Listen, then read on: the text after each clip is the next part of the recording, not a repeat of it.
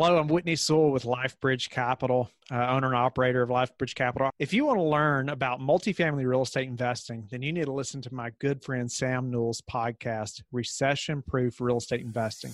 Welcome to the Recession Proof Real Estate Investing Podcast. I'm Sam Newell, your host, and it is my goal to educate you on how to make profitable, low-risk real estate investments that will cash flow through any economy. I interview the top real estate investors and entrepreneurs in the country to find out what they have learned and implemented since the 2008 recession. With over 10 years in real estate investing, it has become my goal to help others invest for double-digit returns, but to also stay safe and not get caught in the next downturn. Tune in and become recession-proof. Well, thanks for being on. I really appreciate you scheduling the time with me. Yeah, my pleasure. Glad I can do it. How's the podcast going? You know, it's good. I guess we'll see. I haven't listened to myself yet, and it launches in about 2 weeks. So we'll see. I'm a little bit nervous on my interviewing skills, but I've had some good people on like you, and I think that'll save me. Yeah, I would say don't listen to yourself. Anyway, no, I mean, it's just, you're only going to get better by doing it. And so, yeah, I would almost say like, don't listen to yourself. Just keep rolling. Keep doing it, right? Yeah. Well, how has yours been going? I mean, you do it daily, and I feel like you've had a ton of just awesome guests on the show. We have, and I've done a bunch of interviews today. That's what I've been doing all day today, is just back-to-back interviews. And so it's going good. I mean, I get questions so many times every week about, has it been worth it? Is it, because so many people are looking to start a podcast, but yeah, I mean, I definitely wouldn't be where I'm at if it wasn't for the podcast. Awesome. So I'm kind of curious, what benefits have you seen, and what's probably the things that have made it worthwhile? So I get that question. That's next, and you and I would not be having this conversation right now if I hadn't started my podcast. So right. I wouldn't have been in Rod's group, and would have never met you, and that's the answer that I can for everybody I'm talking to. Not everybody, but so many people. I can say I wouldn't know you. You would not know who I am if it wasn't for the podcast. So, right. But the networking component alone is hands down probably the biggest benefit, but outside of that, obviously you're able to now add value and create tons of content and to so many people in the business. And so, yeah, and just bringing credibility to yourself. I mean, there's so many values. Right. No, that's awesome. That's really cool. Well, we're recording, and I usually just kind of like to talk to you about, start casually. I don't know how you start. Well, I guess I've heard your podcast, but, tell me a little bit about what you got going on, and other than a daily podcast for syndication, but talk about that too a little bit. Yeah. Yeah. So I don't guess I realized this was part of the show, but so yeah, lots going on, lots happening with LifeBridge Capital and obviously with the podcast. And so my wife and I just completed our third adoption. So we just brought our daughter home. Wow. Yeah. So, I mean, that's obviously, it's been a very long roller coaster. The adoption process it is a roller coaster, but very worthwhile. It's what I tell everybody. I don't sugarcoat it, but it's very worthwhile. And so, well, congrats, man. That's awesome. Thank you very much. Thank you. And then, we closed on 180 units about 8 weeks ago now. And I'm actually, we're touring properties all the time, or every week now, but I'm going somewhere, I don't know how many weekends over the next 2 months, just different conferences and going to different markets and looking at, touring properties and things like that. So a lot's happening, and we're just meeting lots of investors and having some great calls. I told somebody else this past couple of weeks have probably been my most productive yet, as far as just some really quality investor calls, Mm-hmm. and I'll just say a different type of investor, than, or just, higher net worth individuals. And it's just, so that's been really good. But it's just being consistent. We recorded, almost a dozen shows today myself. And so Wow. It's just, it's being consistent and just keep pushing. Awesome, man. Well, so yeah, congrats again on the adoption. My older brother's adopted, by the way. Awesome. And that's really neat. There's a lot of babies kids that need a good place to live. So that's awesome. I feel like I adopted someone. I served a LDS mission for my church when I was 19 till I was 21 and down in Peru. And, you make a lot of friends and family, kind of feel like they're part of the family after a while. And I had a kid come live with us for a few years here in Utah. It was kind of funny though, because he called me up. He said, "Hey, Sam, how's it going?" And I said, "Oscar, I haven't heard from you in 7-8 years. How you doing?" He said, "Oh, I'm coming to the United States." And, I was all excited for him. And then I said, "Oh, well, where are you going to come now that you have a visa to the US?" He said, "Oh, I think I'm going to come to Utah." And I said, "Oh, Oscar, that's amazing. That's where I live." And he said, "I know. Can I live with you?" And I'm like, oh, that's why you're calling.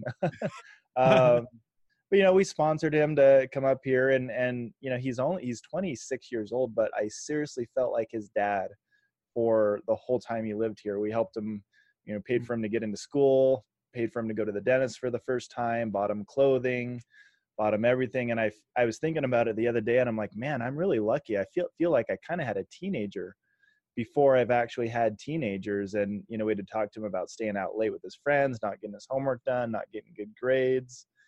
And it's total sidetrack story, but it's more power to you for adopting, because that's so cool that you can really change those people's lives and those kids' lives from where they probably would have been otherwise. Definitely a big change for them, but I tell everybody that we're the blessed ones, or we're the my wife and I are so fortunate to have them in our family. I mean, we're so blessed. Well, and that's kind of why I brought that up is, we spent a lot of time and money on this kid, and he moved out, but we were really blessed as well. We felt a lot of joy for helping this kid out, and he's a great guy. Met a girl, might get married now, but it was so different for us, but also really rewarding, helping this guy out and learning a lot about ourselves and our marriage and being kind of parents, even though he's a buddy, not a kid, but it was fun. Cool.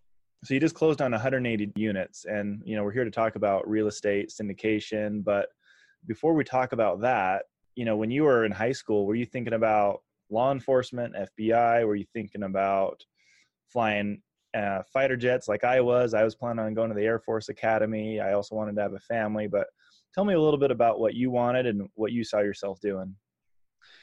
I would say in high school, I didn't know what I wanted. I didn't know. I wasn't, so grew up in a very small town, one stoplight. There's just not a whole lot happening. And it's unfortunate that, growing up there, like your eyes aren't open to like all the possibilities, of even entrepreneurship, really. I mean, very little, it's like you're really coached into, you got to get a good education and you get that good job. But in the small town, a good job could mean being the barber or being, like you don't have to go to college, but like, have some, like, that's what most people see is like that, that's what most people do. Right. And so, my eyes weren't open to, I didn't see much at that time. I didn't see much of the world. And so, and so somehow, the Lord really had other plans. Right. And so, I thought I, might make a plan of what I was going to do and different things. I didn't plan to go to college. I just didn't feel like that was for me. And so joined the military. And that helped me to see a little bit of the world, and helped me to open my eyes to this bigger thing out there, and so, spend a year in Iraq, come home. And then it was like, wow. what am I qualified to do? And so, but from being military, I was, a shoe-in to be a police officer, and so out of, over 1,000 applicants as one of 5 that was hired with Kentucky State Police. And so, I thought, okay, this is great. I really, I love doing that. But I didn't see doing any of that in high school. It was just like all these things that, the Lord just had all this plan, these steps, right? That one thing qualified me for the next thing. But I didn't see any of that in high school. Got it. So kind of by default, you found your way, and it sounds like the military kind of shaped you. And how long were you in the military? I had 6 years active in the Guard and 2 years of active duty. Got it. And sorry, what part of the military was that? Army National. Got it. And so you're in Iraq with the Army for a year. Mm-hmm. Wow. Well, thank you for your service, by the way. It seems like a lot of the really quality people I've been meeting and having on my podcast have all been in the military. We've got quite a few of them in our group, actually. No, you're welcome. I'm happy to have served. Yeah. Well, so tell me about real estate and syndication, because you didn't go right into it. You've actually had a career in law enforcement for, a number of years, and it sounds like you were interested in real estate, but you really kind of went full time recently, right? So, at that time, and I kind of go in from the story I just had. So, went and came home from overseas and was trying to think, okay, what can I do? What am I qualified to do? I was trying to figure that out. And, I thought, okay, I always thought about being a police officer, but, it wasn't just like extremely gung-ho, but I thought, no, this is going to be good.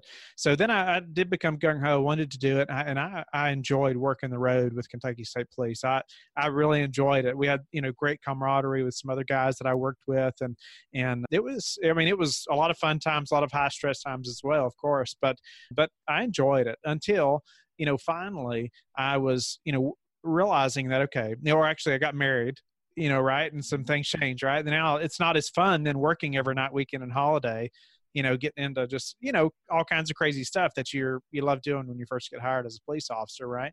Right. And then, but my wife and I just passed each other in the hallway the first whole year of marriage. And so it's like, okay, I've got to find something else I can do. Right. And initially it was to try to supplement my income because it was so low, as a police officer, and there was no room for advancement. But then also I was like, okay, this is not what's best long-term for our family. And so in came real estate, and quickly, tried to educate myself. I say now I didn't educate myself near enough, but, I was like, okay, we're going to do this, and jumped in and bought a couple triplexes. I mean, actually really quick, and learned a lot the hard way. So we start, this syndication thing, I'd never even dreamed of being able to do what we're doing now. Back then. Never, if you'd asked me, Whitney, what about buying that apartment complex? Like my mind wasn't there. I'd never seen the possibility of doing that. And, I would have said, oh, maybe 20 years from now, or I don't know who that guy is that can buy that, Yeah. So, I was just thinking that I had to stick with these small multifamilies or single family. And that's what we started with. Awesome. So started with a couple triplexes, and do you have any war stories or horror stories from those triplexes or any other real estate deals you've done? Those, I would say that like those triplexes, that first property that we purchased, we learned the most from probably, like in a condensed period. Of course, I was self-managing, but so I was managing them while also, as I was a police officer, but it was really the time lost with mentally as well with my new bride. That was the worst part, and I didn't do enough due diligence, so I didn't, while I had some, one big thing that I learned was, have somebody that specializes in HVAC come and look at the HVAC stuff. Okay. Like at the time I didn't know any better, but I hired somebody that was a professional, inspector. He came and he looked in every nook and cranny and attic and all these things. And I followed him around trying to learn myself. But, I just assumed that he knew about the HVAC stuff or other things. Yeah. I just assumed that like, if there's something that I need to know, he's going to tell me. And I mean, cause he has a big reputable name company, and, I don't feel like that's what I received, later on down the road. Right.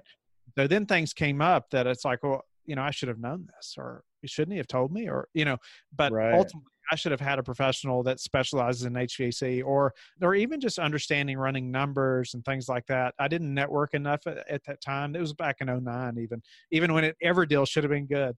Right. Yeah. But it wasn't a great deal. We got taken advantage of, and thankfully we didn't lose any money, but we learned a lot. It was poor due diligence.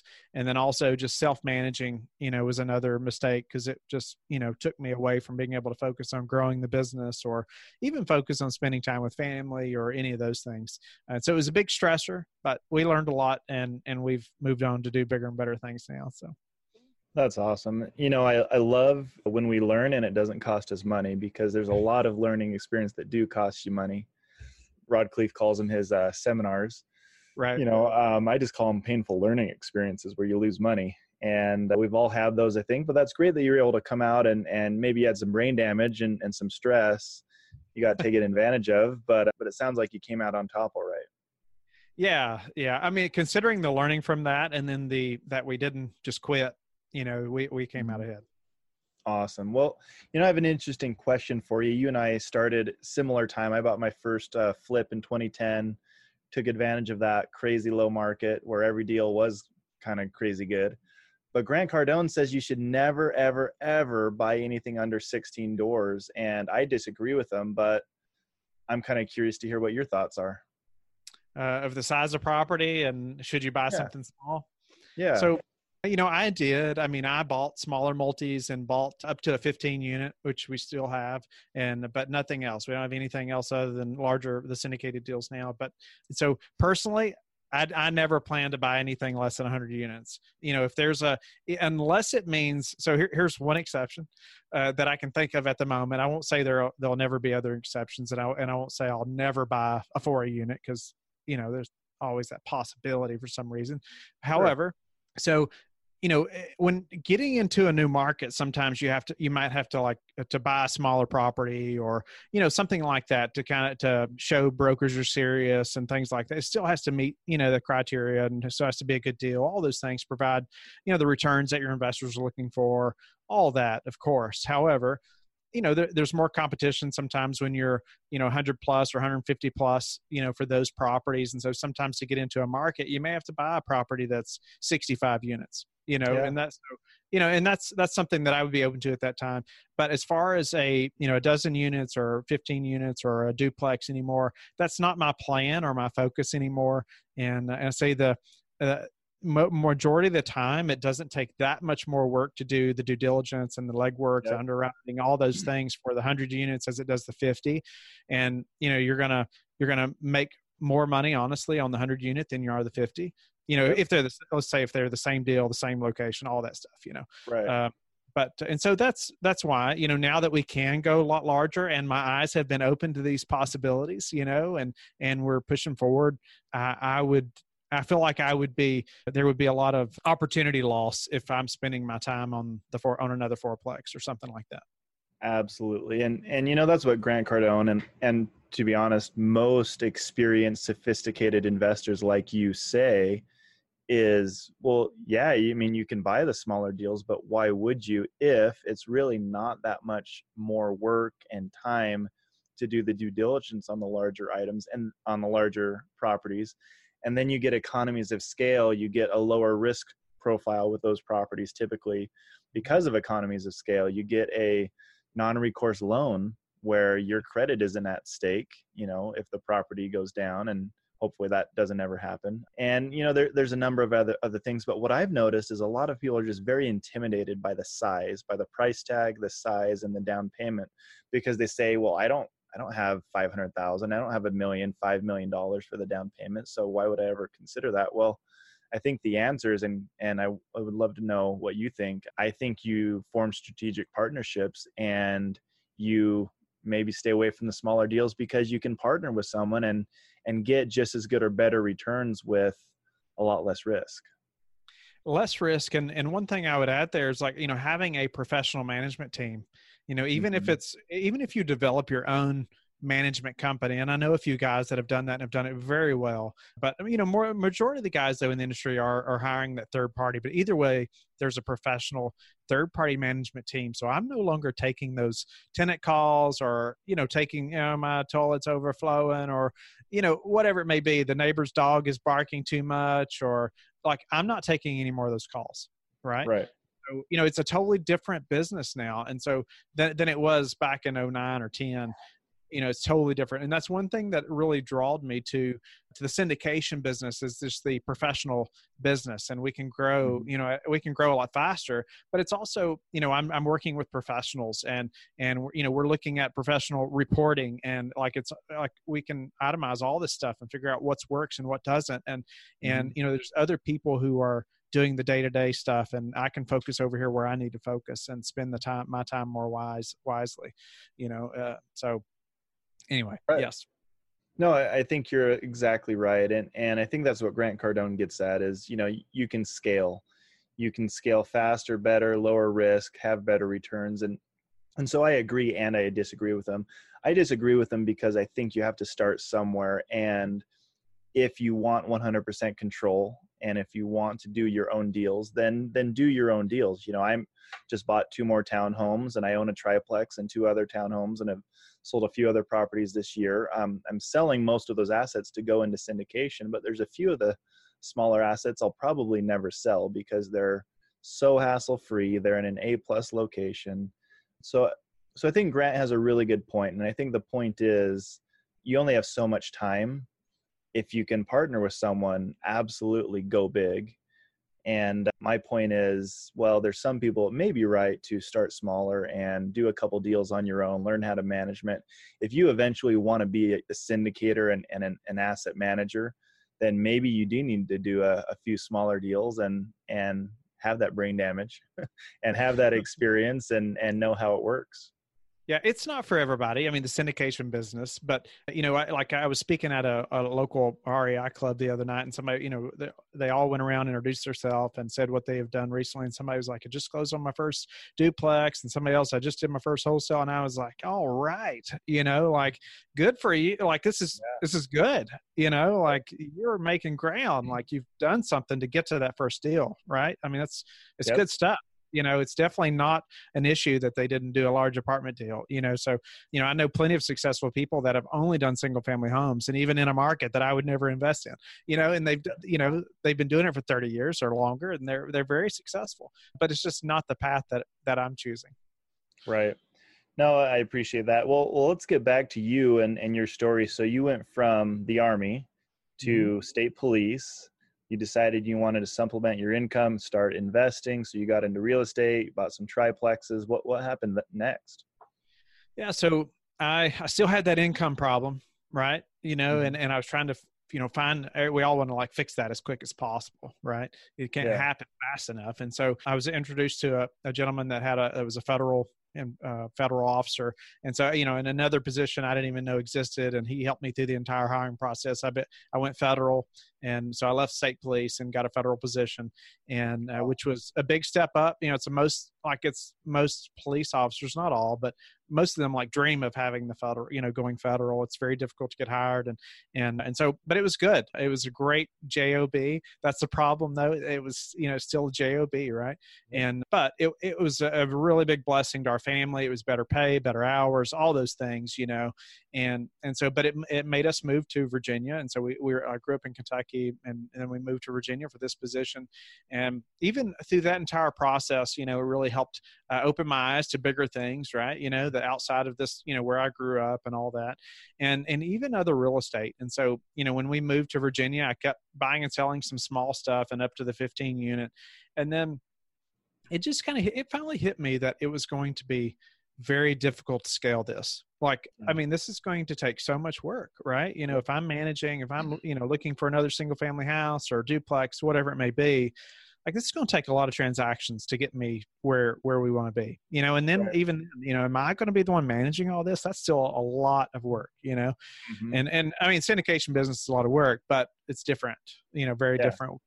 And so I was introduced, I think, through either a podcast or book. I can't remember exactly where, but this real estate syndication, and I'd never heard of that before. And so that led me on the trail or the path to educating myself about the syndication business. And then it just seemed obvious to me that that's the route I needed to take.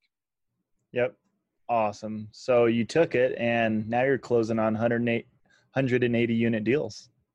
Yes. So yeah, and it wasn't, I mean, I would say to get to 180 units, it was faster than most people would think, so, if you'd have told me that a few years ago, I'd be like, like I said, it's just, I don't know when that will happen, but when you understand a process of getting there, and really you're just persistent and you're determined, got to have some determination, and I mean, you can make it happen. It's amazing, what's happened in the last couple of years.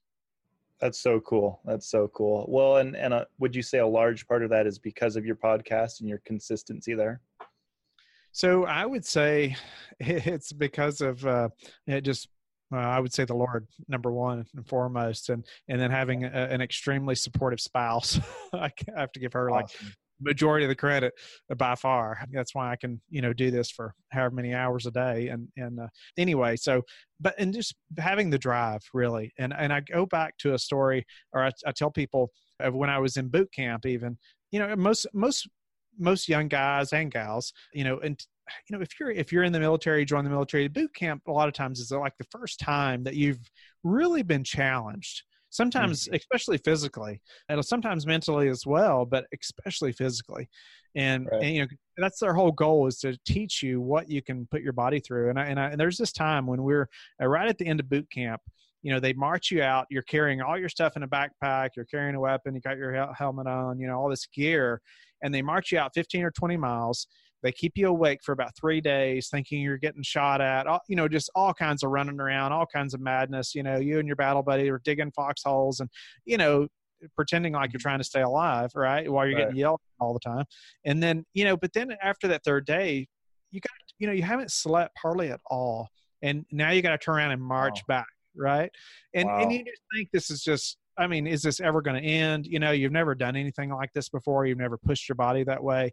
But I remember marching back, on the side of the road, and I know they do this on purpose, but they have this Humvee go up the road in between. There's like a line of you on both sides of the road, and they have a Humvee go up the middle, just real slow, And as he goes by, in the back of that Humvee are the guys who have quit.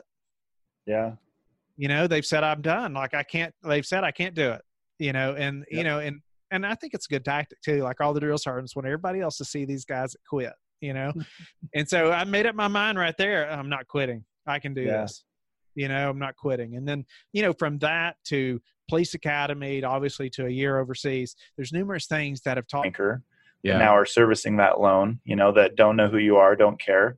They just see a big delta between what you owe and what they could sell it for if they kick you out. So have a contingency plan, have some money set aside. Buy a property. You talked about stress testing. That's huge. I love that. That's where multifamily is so much more risk adverse. You can buy properties that still cash flow if they're 10% vacant, 15% vacant, 20% vacant, or at least they still cover their own expenses. Right. Try doing that with a single family home. It's not possible. Or a duplex. That's not possible. You get one vacancy and you're in trouble. Yeah. Well, so tell me about this. I had a really good question from my business partner. He said, Sam, does your wife support you investing? And I think I know your wife does, but tell me a little bit more about that dynamic. And I think not only does she support you, but she sounds pretty excited about it. Yeah, absolutely. Great question. And I think that it's relevant for almost everyone that is listening to this.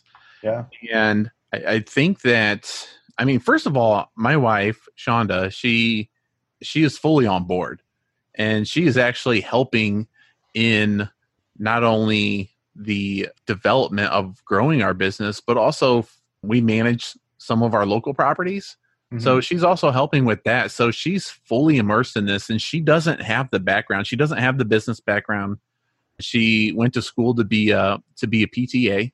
And she loved it. She loved working with kids. Mm-hmm. But she's been a stay-at-home mom since we've had our kids 12 years ago. And, she doesn't have that background. And I think a lot of people get really scared in investing because they're like, I don't have this background. I don't understand it. And they're nervous to make that jump. So to have her just fully committed to growing this, when I got that offer to sell, she was on board because she saw the potential. I laid it out for her. Mm-hmm. And I don't know, I'm trying to think how I want to word this. There's been a lot of stuff and projects that we worked on in the past, like the fix and flips. Mm-hmm. And we didn't work very well together. Mm-hmm. I think it's more like the construction type of stuff.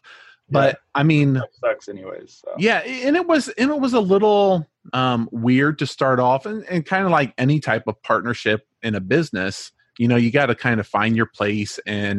But we really have jived in this business together. And I get a lot of people that, I have conversations with, and they're like, man, I wish my wife was on board, or even so much as I wish my wife helped.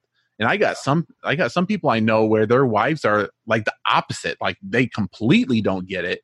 And it's almost like they're putting up roadblocks. Yep. And it's hard, but you can still do it. You can still work around it, and maybe it's just something where it just hasn't clicked in your partner's head as to what's happening, or maybe they don't see what's happening 10 years from now by doing this. But that's the goal. This is a slow game. Yeah, you can make some money real quick, but if you want to scale it on a level that I want to scale it, and I know that you want to scale it on, this is a game over years, decades. Right. So maybe they just don't understand what that is. But I know my wife, she's definitely on board, and we're both seeing the fruits of all of our hard work. That's awesome, man. That's really good to hear. And I knew that was the answer. Otherwise, I wouldn't have asked it because that would have been awkward. That was a layup. To have you vent about your wife on the podcast, that would have been bad. But well, no, you didn't answer how your wife is. She's awesome. Yeah. No, I mean, she grew up with a lot of money. So okay. I didn't. And let's see, we were in college, and I was selling door to door during the summer to put both of us through college. We got a small inheritance from her grandma, and her parents, naturally, with coming from money, they said, oh, you need to go buy a nice house with that money. And being independent and thinking for myself, wasn't very popular with her family, but I went and bought that first flip, and we moved into it. And Lauren was all in, and she was excited, and we made a ton of money. I mean, we made $70,000 on that first flip. For us college students, that was huge. Her family definitely was not supportive, but even after the 70,000 profit. Well, they were all excited about that. It was pretty nasty. I mean, it was a good neighborhood. It was pretty dang nasty, okay. Dog pee house, cat pee house, gross. But once we got it fixed up, they said, oh, you need to stay here forever, and this is a great house. And then I promptly moved us to a C location, maybe D, pretty bad area, into a duplex that we house hacked. And I remember them coming over for my birthday party. I invited everyone over, and it was just like horror, like them realizing where their daughter and now granddaughter were living with me. And they were nice about it. They weren't nasty. They just didn't think that's a spot where we should have been living. And it wasn't great, but guess what? We made $45,000 in a year on that flip. And we lived there for $300 a month because our renters paid our mortgage. Yeah. So Lauren's been amazing. She's been stressed at times, but she's always seen the vision. And I think you probably saw my photo on Facebook I posted from that duplex. We moved into another flip, and we house hacked that and then turned it into a rental, and we just cashed a check for $100,000. We sold it a couple of years later for $100,000, and I saw that. So it's been really fun. But funny story, we moved in this last flip, and well, I call it a flip. She didn't know it was a flip. So she said, you know what, I'm done moving. We're not moving for 5 or 6 years at least. And I just smiled and said, oh, okay. I'd figured why fight about it. I just said, okay. And then I think without telling her, I put money down on a new build about in February. Said, hey, we're moving at the end of the year. And she just rolled her eyes. Okay, whatever. But that's the worst I get from her. She just, gets frustrated.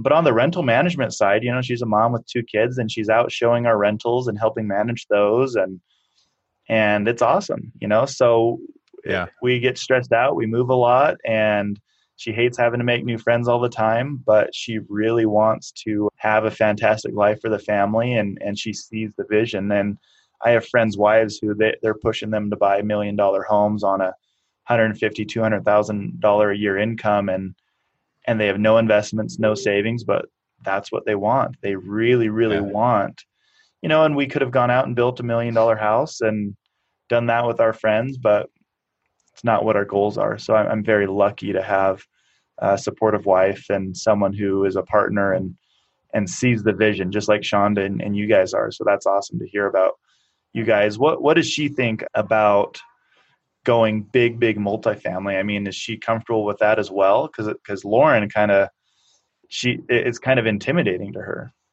Yeah. I mean, it is intimidating. I mean, you're talking about buying $20 million property, and while a lot of these are even labeled as non-recourse, there still is some recourse the bad boy clauses. If Yeah. you aren't acting appropriately to what you should be doing, then I mean, it can be recourse to the general partnership. So, I mean, it is scary, but I mean, what investment isn't scary? Right. I mean, would you put, let's say you had $1 million, would you go put that in the stock market? That's way scary. Gosh. Yeah. I mean, it's an investment. It does come with some risk. Right. There's no investment out there without risk. So it is scary, but I think that, I don't want to put words in Shonda's mouth, but I mean, there's really been no hesitation. I mean, she was there with me through the whole process. She's been seeing the process. She's been seeing the fruits of what we've been investing in. And she's also been there during the growth and learning phases as well. We've both been to multiple boot camps of Rod Khleif's, and we actually used our very first one in Chicago as our springboard to determine whether we wanted to go full multifamily. We wanted to make sure, hey, let's find out from some other people, make sure we didn't miss out on some kind of secret sauce on how to make this work. Right. But I mean, she was there. We were there making the decision together, learning together, and networking together. So yeah, no, she's on board. And I think the biggest challenge is, I said, she doesn't come from a business background. So the bigger you get, the more business like it is. Yeah. The more institutionalized it is. So, I mean, that's probably the biggest thing, is just having more confidence in the business side of it as it gets bigger and bigger. And I think that's with everyone, even myself. You see those bigger numbers that, you realize you got to take it a little more seriously. Right. Absolutely. No, and I've seen her at the events, and that's the thing I would say is Rod Khleif is great. I mean, amazing training, amazing group of people like you. And it's been fun to hang out with people and learn. But when you jump into things, you educate yourself. Mm-hmm. You don't educate yourself indefinitely, with which a lot of people do. They don't take action because they just want to get educated, but you take action and educate yourself. And I know that's what is one of the recipes that has helped me be successful is I'll jump into something, but it's very precise what I'm doing. I'm jumping in because I know it's going to be hard. It's risky, but I also have done the research, educated myself, and hung around the people that can help me make the right decisions. And, our mastermind is a great example of that. There's people maybe doing it the wrong way in the mastermind, a lot of people doing it the right way, and a lot of people willing to share what it takes and different things they've learned. And that's one thing that I love about the mastermind that you and I are in, is there's a lot of great people willing to share what not to do and what to do. So what do you think the next step is for you and Shonda and your business? Are you guys taking down a property on your own? Where are you looking, or what is your business plan? I really like partnering, and it just makes sense because none of us can be good at everything. I've yet to meet one person that's good at everything. Yep. So you have to say they are, be careful. Absolutely. Yeah. But you really have to realize what your weaknesses are and figure out how to fill those. Whether that's if you don't want to partner, you have to figure out how to hire that done and really, use that to the maximum. But I find that I'm trying to think what the saying is. If you want to go fast, go alone. If you want to go far, go together. Yeah. I think that's right.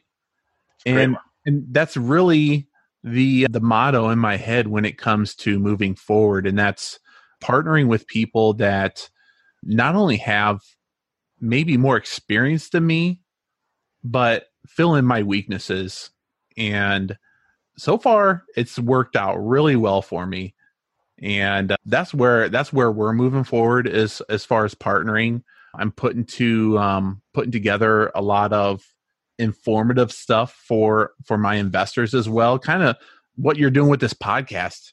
Yeah. And what I want to help them with is that even if they don't invest with me, be cautious. Realize how to analyze deals, or maybe it's even just realize what other options you have out there. Because I mean, I know people that are really into stocks, and some people are good at it. I've not had a legit conversation with someone that has been good at it for a long time.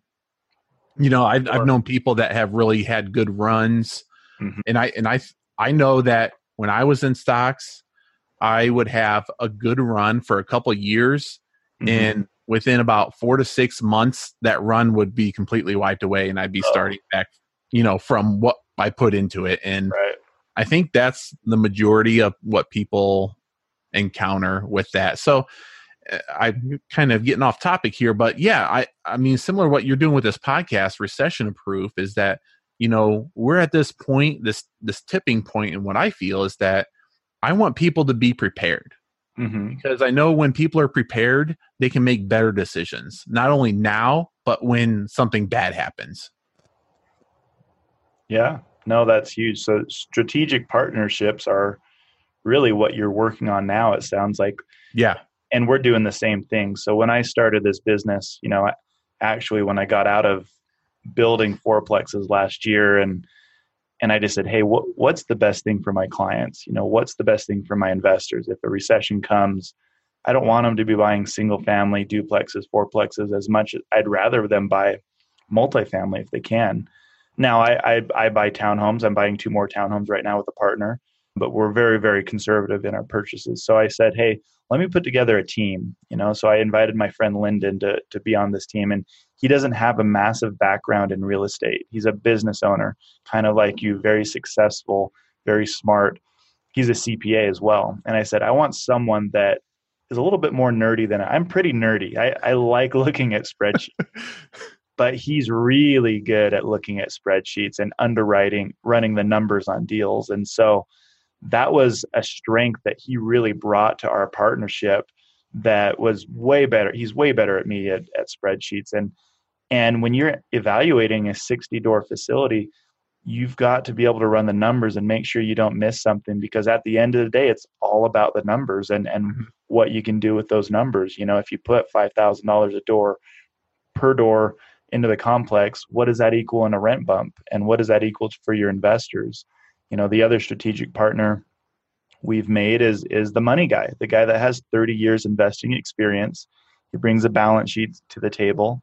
You met him at the mastermind group. He's a fantastic individual. And by the way, work with people that you like and that are fun to be around, because I'm done with people that aren't team players. He's a team player. He has a lot of money to spend on real estate, which is great, but he's ultra conservative. So he's seen 3 or 4 crashes in the market. He's twice my age. I hope he doesn't hear this and hear me say that. But a really great guy. He's conservative because he's seen the ups and downs in the market. So we have this powerhouse team, I feel, of underwriting, investor relations, which is me, scouting the deals, which is me, and then a very experienced conservative money guy. And now we've found a property manager with 5,600 doors under management, who's extremely conservative as well and aggressive with his property management, who holds his regionals and his property managers to a very high level of professionalism. And I think that's really important. And I love sharing information with you and with the other people in our mastermind. So you don't have to be on a team with people, but just sitting in the same room 4 times a year, talking on a podcast with you, I see huge value there. And I'm kind of curious, do you have any mistakes you'd like to share with our investors that maybe if you had the right partnership or right experience, you maybe wouldn't have made that mistake? Yeah. So you don't have to. It could be someone else. You can make it up about your friend George or something. No, I won't even make this up. You know, I'm going to be real with you. I think we all make mistakes, and people that are new to investing in real estate may make the same mistake, and it falls right in line with partnership. But I actually went into a partnership and trusted somebody very early when I started. You know, started to do buy and hold investing, and I didn't do proper due diligence on this partner, and it ended up really burning me on some projects. I know one of them that I lost $90,000 on. Oh, I mean, you don't want to lose $90,000, but you know what? I just realized where I was, and I know that I can make it in a different project, and I don't have to make it in that same project. So it's really, even though you may find the person that fills your gap, like you said, it needs to be somebody that you jive with. Yeah. Somebody that you enjoy working with, because I mean, we only get so many days on earth. Yep. So, really feeling that you can trust that person and grow with them, and that they have your back just as much as you have their back. I think that that's very important. So many people starting out will trust people, but not verify it. Yep. And that's one of the biggest things that I can say, especially when you're trying to scale and partner and grow bigger. And this may not even be something that you're partnering with. Some people will spend less time really researching a potential partner than they would an employee. They'd spend way more time with an employee, like going to a partnership and just be like, I think they're good. Yeah. So even though I was very cautious with this partner, it still was to the point where I should have researched more, not only in done my own research instead of trusting his, but I should have researched him as well. So I think that could be a big key for some people, whether you're active or passive, really research who you're doing business with, because that is important. No, that's huge. And the saying for businesses is be slow to hire and fast to fire. Mm-hmm. Same thing goes with partners. And, I was approached by a number of groups to help them raise money and partner on their deals. And a couple of groups didn't ask me about my background. They didn't ask me what I was doing for money. They didn't ask me for references, referral, anything. And then I asked them, and they kind of just didn't get why. And I said, if you don't care who you jump into business with, that's a huge red flag for me. Yeah. And I've got a group, they keep hitting me up to partner on deals. And I said, hey, I'm still waiting for those references. I think you're good guys, but send me a list of your investors that have worked with you, and send me a list of your partners that you've worked with. And am I going to Google your name and find someone you worked with that says you're a crook? I hope not. But it's huge. And the other thing I realized really quickly with the last group I was with is if it's all about the money, it's going to get old fast, and that's a bad partnership. And with those guys, it was all about the money, how much I was making, even though they were making so much more than me. I was adding a ton of value, I thought, and I didn't think the money should come up. Yet they always wanted to know how much I was making and see if they could pay me less. And even though they were making a killing. And so if you have partners that are so worried about how much they're making versus how much you're making, it needs to be fair. There needs to be something in writing. But, my business partner, Lyndon, and I, and then Michael, we haven't even discussed what we're all making. We've discussed how do we do a deal and make a ton of money and help each other become successful and financially free. That's the main topic. And that's how it is with my investors, my clients, is I'm not really worried about the fees I'm making. The money will take care of itself. But how can we add value to each other and just have a really good relationship that's mutually beneficial? Yeah. Yeah. If we're going far together, that stuff doesn't matter right now. Yep. And I've been having quite a few conversations lately about scarcity and abundance mindset. And I think that falls right in line with it. I think the people that are worried about all those small details and how much you're making, how much they're making, I think that's the scarcity mindset. Yep. So having that abundance mindset, it's like, hey, I think you're doing a great job. I feel like I'm doing a good job. It seems like you think I'm doing a good job. Let's go far together. And how do we go far together? And it's not about, wait, you got $10 and I only got $5. That's not how it works. Yeah. But money is important, making sure that everything is fair, but in reality, it's everything else that comes along with it. Yeah, that's huge. That's absolutely important. Well, it sounds like that was an expensive lesson for you. 90 grand hurts. Well, I will say, I wanted to ask you though, can Shonda laugh about it? Did she say, I told you so? And it was a very contentious purchase. Even from the beginning, it was going to be one of those D-class properties to bring around, that like kind of what you were talking about. I think now we can laugh about it. It was a very rough time. That was a long journey we went on. I kept every decision I made, I felt like I was making the right decision, but it just kept going and, you know, problem after problem after problem, even though I was making the right decision, you know, financially and investment wise, it just could never, you know, it's kind of like you see those funny videos where the top of their body's going faster than their feet and their feet can't catch up with their body. I mean, that's kind of what's, you know, my feet could not catch up with this property. So I will say the advantages to real estate, I was able to take so much of that losses against my other income. And I actually calculated out, I only lost about 20 grand when it comes to all the benefits of, you know, depreciation and the expense, the taxes that I wouldn't pay on my other profit. So, I mean, 20 grand isn't all that bad. It's better than 90. It is a lot better than 90. Well, that's the way I'd swing it to your wife, you know, next time she brings it up. Yeah. And that was our decision. I mean, that's what it came down to, is like, you know, when we realized, hey, we just can't catch up to this and we couldn't find the right people to help us catch up to that. It was just kind of a realization of, okay, this is really what we would lose. It's not that much. Let's make up that $20,000 in the next deal. And, you know, I spent time on another deal where I made almost 300 grand in a year. Nice. And I mean, on a 10-plex.